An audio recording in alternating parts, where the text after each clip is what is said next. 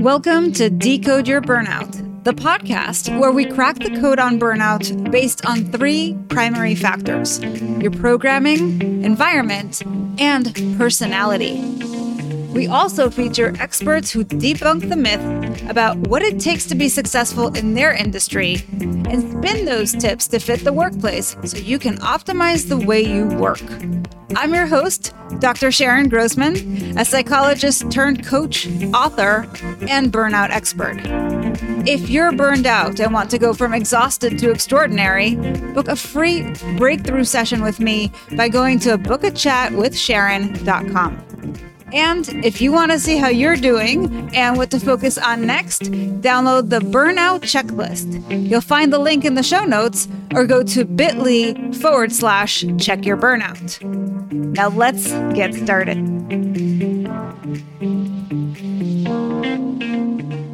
Hello, Decode Your Burnout fans, and welcome to another episode with me, Dr. Sharon Grossman. And today I am joined by Nicole Greer as Principal Coach and CEO of Build a Vibrant Culture. Nicole Greer helps individuals, corporations, government, faith-based organizations, and nonprofits become the people they were created to be through fulfilling a mission, to work in teams and exemplify vibrant leadership.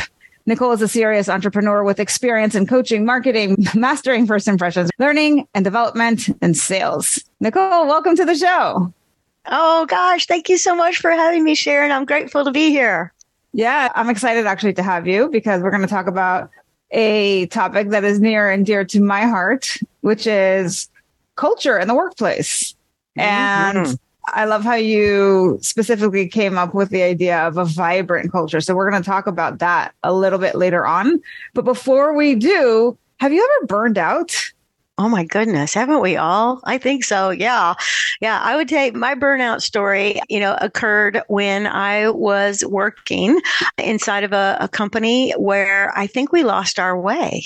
We didn't have a direction and we didn't have a leader with great passion. And what I believe about a vibrant culture is that the leader has to be lit from within, and that heat, that energy, that light has to emanate from that leader. And then the other people catch on fire. They get vibrant. And so I was inside a company where that leader had just kind of given up or lost their why or made enough money. I don't know. But the reality is that I think a lot of people are burnt out. That light goes out because they don't have proper leadership. You get up in the morning anyways and look in the mirror, I hope, before you go to work. And so you look in the mirror and you say to yourself, I don't think I have passion for what I do. And I've got to find a new place. And so you've either got to start something new or go somewhere new. And so that's what I did. I started something new. And I thought, Nicole, you can sit around and you can say, other leaders need to get their act together, or you can lead yourself really well. And so that's when Build a Vibrant Culture. And so now I absolutely am passionate about what I do, and I am lit from within, and I'm on a mission. And I think there's a huge part of your work being missional, meaning that, at your core, this is the work you're supposed to be doing on planet Earth in this lifetime. That's really powerful. So just to kind of recap what you said, part of why you experienced burnout was because you were working in a setting where your leader was maybe burned out or just didn't show up with any sort of passion and fire. And you think that there's this trickle down effect that happens, that if the person leading you is kind of burned out or just not really vibrant, then everybody underneath that person is no longer vibrant as well. And I love what you said about you either have to go somewhere new or you have to start something new, right? So that you can find that fire elsewhere, perhaps. And you did that. And so now you're on this mission to help other companies find that fire and build that vibrant culture. Yeah, absolutely. That's exactly what I'm on a mission to do. And I think that people are really confused about culture. In fact, I've got some myths I'd like to debunk about these things. And so the first myth is this idea that, a company or an organization would say, we're going to work on the culture. Now, you can work on the culture, but you can't work on the culture, meaning the way that you work on the culture, the way that you get change is you work on people one person at a time. And so oftentimes I'll draw on a whiteboard for people like a big circle, and I'll call that big circle the culture. And then inside of the culture, we have what I call climates, little teeny climates. And the climate is around everybody who has a team of people. And around in that little team of people is either shining bright, they are doing great work, they are impacting the bottom line, and they're staying innovative and they're staying creative. And guess what? They actually love what they're doing. So let's say the marketing department is doing fantastic work, right? They've got a leader who's excited, comes in, sheds light during the day, gets people on a trajectory where they know that they're going to be successful. Everybody's got integrity and they're transforming the ordinary. That's what I mean by lit. But then let's say that the marketing department has to have a meeting with the sales department, and the sales department is a little dark. Okay. And that is because the leader over there is a curmudgeon. Do you know what a curmudgeon is? Like somebody who can't change, somebody who won't ever change, somebody that should probably, find another role. And so the sales department in general is pretty unhappy. So in walks the exciting, marketing people, or they're showing up on Zoom and the marketing people are excited. We're going to have a problem because the sales department does not have that same energy, that same leadership, and they're definitely not on the same page. And I bet you there are many listeners who are like, oh my gosh, I can tell you which two departments, one that's on fire, one that's vibrant, and one that's not.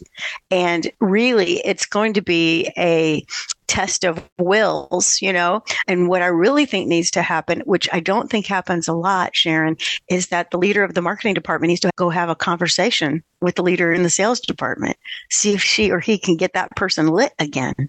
And so it's really about the leaders having the right energy, having the right philosophy, and they are the change agents for change. So that's the first myth. You don't work on the culture, you work on the leaders inside the culture and inside those little climates. I love your analogies to light and dark and climates within the culture, and this idea of one person at a time, and the leaders have to kind of light up the other leaders. So I guess the question is, if I'm a leader, let's say of marketing, and my leader of sales is not really, like, they're in a dark place or what have you, what can I do so that I impact them and light them up as opposed to their energy affect me and bring me down? Yeah, that's a wonderful question. I think the number one thing is the marketing leader, you, Sharon, have to have superior emotional intelligence. So you've got to remember that there are 4 things in emotional intelligence. One is I've got to self-manage, right? So no matter what happens in this conversation with the leader over in sales, I'm going to smile. I'm going to be positive. I'm going to be kind. I'm going to be awesome. All right. And I'm going to respect that leader in sales, although I want him or her to get their act together. All right. And the second thing is that, I want to assess myself before I go in there. Am I prepared? Am I ready to go? Do I have everything I need? Do I know what I want to say? I'm not just going to go in there and say, what's wrong with the sales department? I've got to have a thought process. And I think then I begin a relationship with that sales leader. And I say, we really need to meet more often. And we need to talk about getting our teams on the same page. I'm super passionate about where we're going, but I sense that you need help and I want to help. So this thing of building relationships and helping your peers, I think there's this weird thing out there, Sharon, where I'm not in charge of him. Why do I go talk to him? And it's you have to go talk to him. Yeah. Yeah, everybody just has to stay in their bubble and their lane or however you want to call it. And we're not thinking big picture of how can we get this entire project or this entire company moving in the right direction? We have to work together. Right. I loved how you said the state of mind that you have to be in when you go into that conversation. I think that's actually really powerful because basically you're saying you've got to be strategic about this. You have to go in, set the intention ahead of time that I am going to have my quote unquote boundaries in place so that I'm not affected, and that I am coming in with the idea of holding that person, having space for that person, and seeing if I can help move them forward or inspire them or having some sort of positive impact on them, I think is a really nice way of thinking about how to strategically show up and really move the needle in the right direction. So that's a great tip. Thank you so much for that. So that was really the first myth. Of course. What else do people think about when it comes to culture that they're getting all wrong? Yeah. Well, I know that people are out there thinking this based on what I just shared. They're like, well, my guy in sales or operations or wherever, wherever this guy or gal is, they go, he's never going to change. Right. Right. So it's like that helplessness. Oh my gosh. Yes, you're exactly right. Yeah. And here's the truth. I have been coaching people since 2007. And so that's not a hugely long time, but it's not a short period of time either. I've had a lot of clients and a lot of folks in the coaching seat across from me, and I have seen tremendous change in people. Yeah. And the truth of the matter is people just have blind spots. Okay. So that's probably a phrase people have heard, blind spots, but like it's little dark areas, it's like a little part of my brain. I've never thought about things this way before, and just bottom line, Sharon, sometimes people have never been taught things, 100%. And it's like a lot of times it's all from like your upbringing, and people will say, I shouldn't have to teach people to be kind. And I'm like, well, if they work for you and they didn't get the message from mama, you do have to teach them to be kind or teach them to smile or teach them to not interrupt everybody. Yesterday, I was on a phone call with a young man and he is a chronic interrupter. And so I went with him privately and I said, I would like to share some truth-telling, honesty, and candor with you. And he was like, what? No, I could be his mother. And I said, I really care about you. And I said, do you believe that? And he goes, yes. And I said, okay, you have got to stop interrupting everybody. Just relax. You're going to get your voice heard. I promise. We want to hear your voice. You got a lot of genius. And so, at first I saw talking about emotional intelligence, I saw him get hijacked by his amygdala, which is your lizard brain. And I know he was thinking, who are you to tell me, this? But, at the end of the day, another thing that builds a vibrant culture, that passion, underneath all that is like love, right? So like, I don't want this kid I say kid, I'm 56, I don't know, he's probably 30 or something. And I don't want him to go through his whole career being known as the interrupter. And right. So I shared that with him. And I think, again, if you're practicing emotional intelligence, you're building that relationship, doing social awareness, and I'm being assertive, but not aggressive with him. And it's all rooted in love because I want this kid to be successful. But people aren't going to listen to his ideas if he doesn't stop interrupting everybody in the meetings. So, hopefully he'll change. And I think that's another thing that helps you get people lit is you have to be constantly working on people's performance instead of tolerating poor performance. So people can change. They just need a safe place to receive feedback or to be coached so that they can see what would make them better. And here's the thing. I don't think there's anybody on the planet. Okay, maybe there's like a small percentage, but most of us are like, want to do well, want to do better. And if somebody can help us, then we're glad to hear it. But you got to deliver it in the right way. It takes a lot of good communication skills. So that's really key. And I'm so glad that you also gave us this example because it had a very specific script that you used to talk to this kid or this 30-year-old kid, right? Who's not really a kid, but it's important because one, he needs to hear it. He's a young man. Thank you for helping me. Yes. One, he needs to hear it because it's going to affect not just the people around him who keep getting frustrated by his interrupting, but it's going to affect him ultimately because it's kind of a form of sabotage if you think about it. Like he's coming from a place of, I want to be heard. And yet when people feel like he keeps cutting me off, then you don't want to hear him, right? So in the end, he's going to get the opposite of what he wants. But it's also important how you deliver that message because somebody like that can very easily become defensive about their behavior. And so I love just how sweet you are when you talk to him. right? It's very gentle. Yeah. It's very soothing. It's very safe. And I think that's Right. so key, right? So what you're doing is you're not just saying, listen, guys, emotional intelligence is super important. You're also exemplifying what is it like to lead with emotional intelligence. So if you have to have those difficult conversations, how can you do that with kindness and love and make the person lower their defenses so they can be open to receiving that feedback? That is really important. I couldn't agree more. Yeah, absolutely. And thank you for your kind words. But I think that people can change, but they're not going to have like, an epiphany sitting at their desk. You've got to help them. Right. So that's the second myth. So the first one is you work on the people, which works on the culture. And then you have to understand that people can change. But I hear all the time, people, he's never going to change. And then the third myth is that we can delegate this culture change to some department. So people are like, we're going to have the organizational development people do this, the OD department, if you've got a huge organization, or we're going to let the learning and development team, we're going to get everybody training, or we're going to let the HR guys and gals handle it. And they can certainly head up, put the project together, lay out the strategy. But again, it's got to come from the CEO all the way to the front line. And one of the weird things that I experience is that I have CEOs that once they get to that level, or the CFO or the COO or all the C's and the O's, those people, they kind of feel like, well, I've got VPs to do this stuff. I got to do the big stuff or whatever.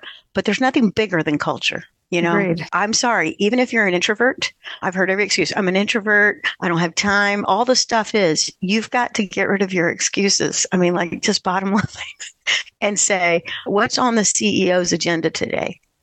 Culture, profit, stakeholders, whatever. But I promise you, if you have a vibrant culture, people who are lit from within, you'll make money because we get up and we want to go to work and do stuff. Yeah, it's essentially the opposite of burnout, right? We're saying burnout 100%. Is your flame has kind of gotten extinguished, and you're talking about how to light people up. So yeah, you can be that workhorse and you can show up and just focus on productivity and getting stuff done. But let me tell you, if you're burned out, at some point, something's got to give. You got foggy brain. You're going to be in a bad mood. You're going to have mood swings. You're going to have a hard time focusing and concentrating. Your productivity is going to get affected sooner or later. So doing the opposite, which is not just focused on bottom line, but focusing on how to nurture the people so that they're loving coming to work and they're passionate and excited about the projects that they're working on, I think can only inspire more productivity and creativity and ultimately increase the bottom line. Yeah, I agree. I'm going to share this. I'm not like some kind of narcissist over here, but I had the most incredible conversation yesterday. Can I share that with you? Of course.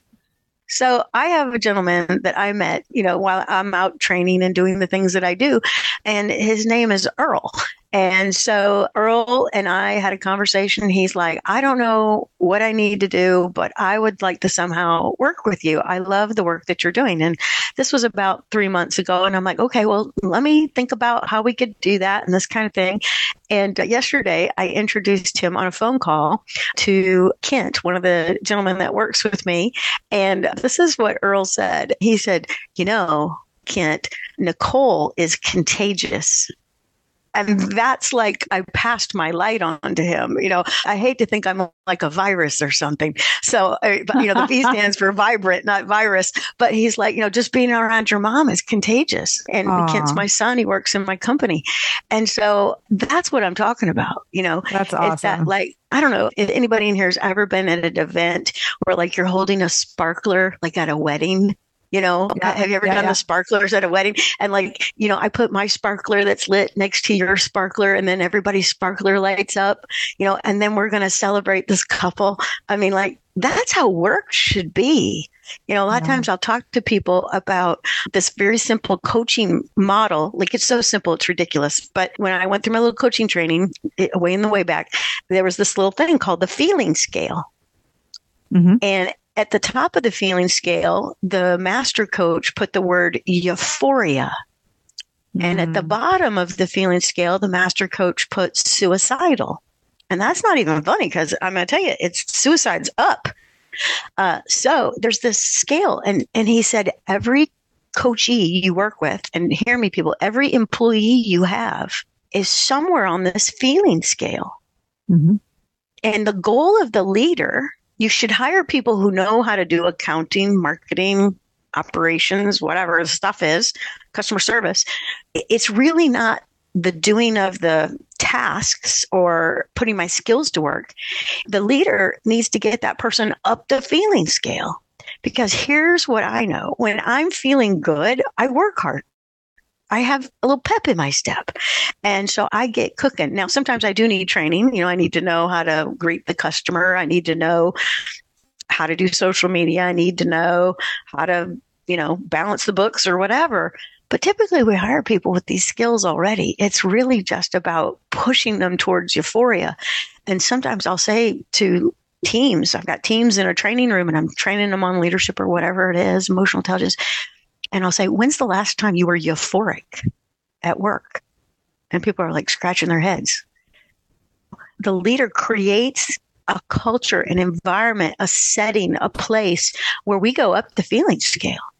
We are celebrating things and we are creating wins and we are performing at higher levels. That's exciting. That takes us up.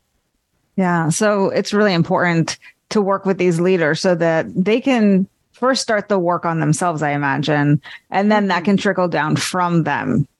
And it's funny how you talked about being contagious. I used to have clients because I help people a lot with their mindset, right? So a lot of my clients struggle with negative self-talk and they're very self-critical. And so they're like their own worst enemy.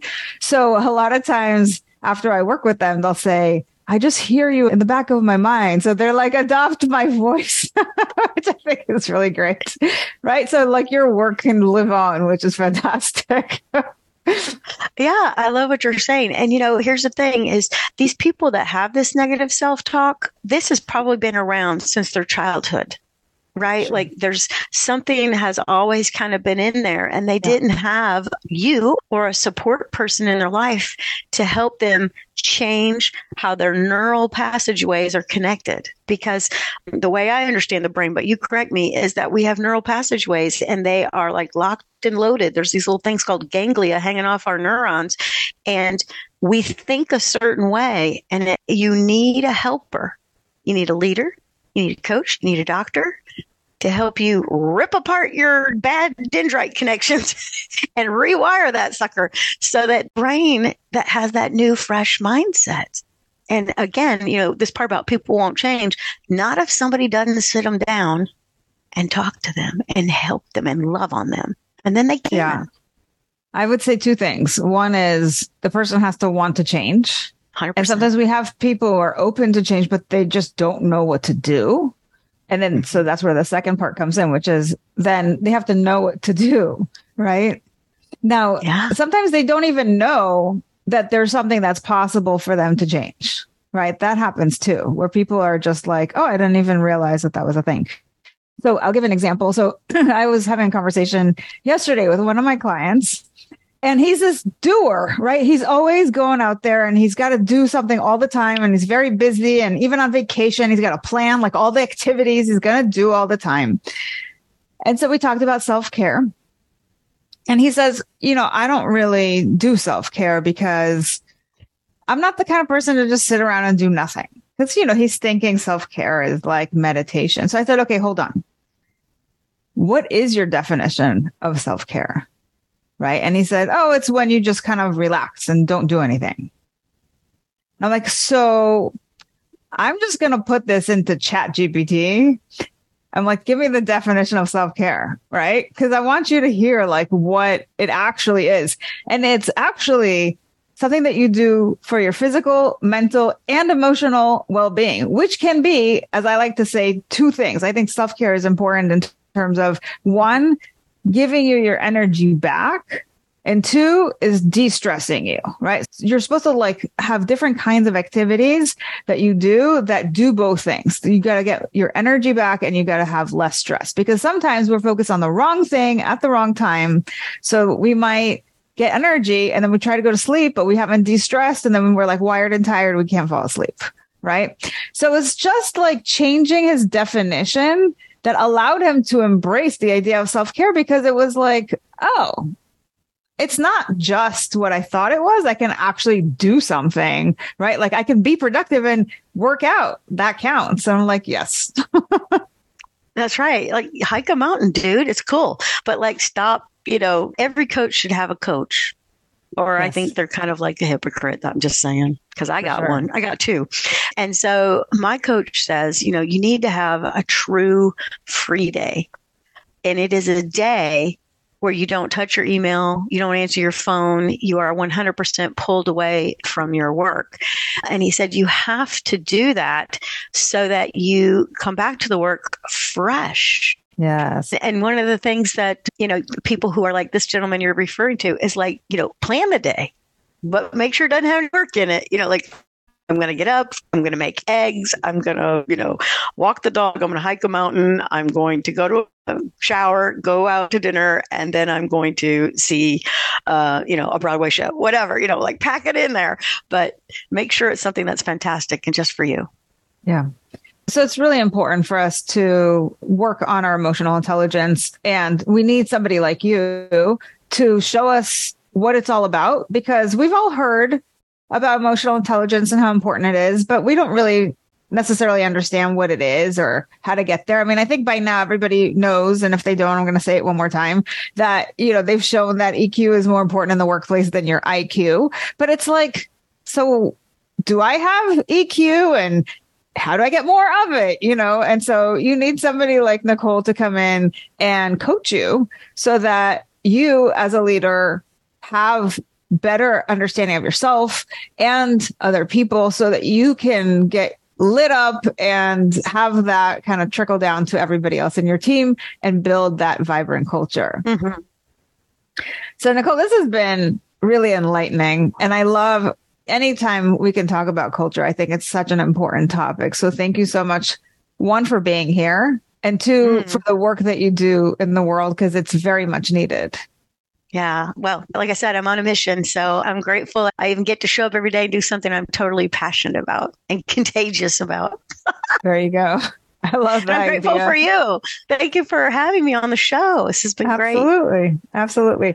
So for people who are listening to this and they want you to be that virus and, get a little bit of your contagion, where should they go? It's real simple. Just go to buildavibrantculture.com. Fantastic. What a great website. So I wish you so much luck, Nicole, with the work that you do, because as I said, it's something that we really, really need in the workplace. I'm glad that you have companies that are taking this seriously and that are hiring you to do this work. And I am absolutely certain that when they're done working with you, that will absolutely explode their business. I have no doubts. Oh, thank you. Yeah, that's what we want to do. Help people do more together. Absolutely. So for all of you thinkers out there, what did you think of the show? If you're a feeler, how did hearing this make you feel? And for all of you doers, what are you going to do based on what you've heard? Now, regardless of what your personality code is, my goal is to spread the word that burnout is a unique experience. And by decoding it, you can find solutions that are equally unique to you. Help me spread this message by subscribing to the show on Apple or Spotify and leaving us a review telling us what you think, feel, or do differently because of the show. If you're watching us on YouTube, you can also leave me a comment or questions to answer in future episodes.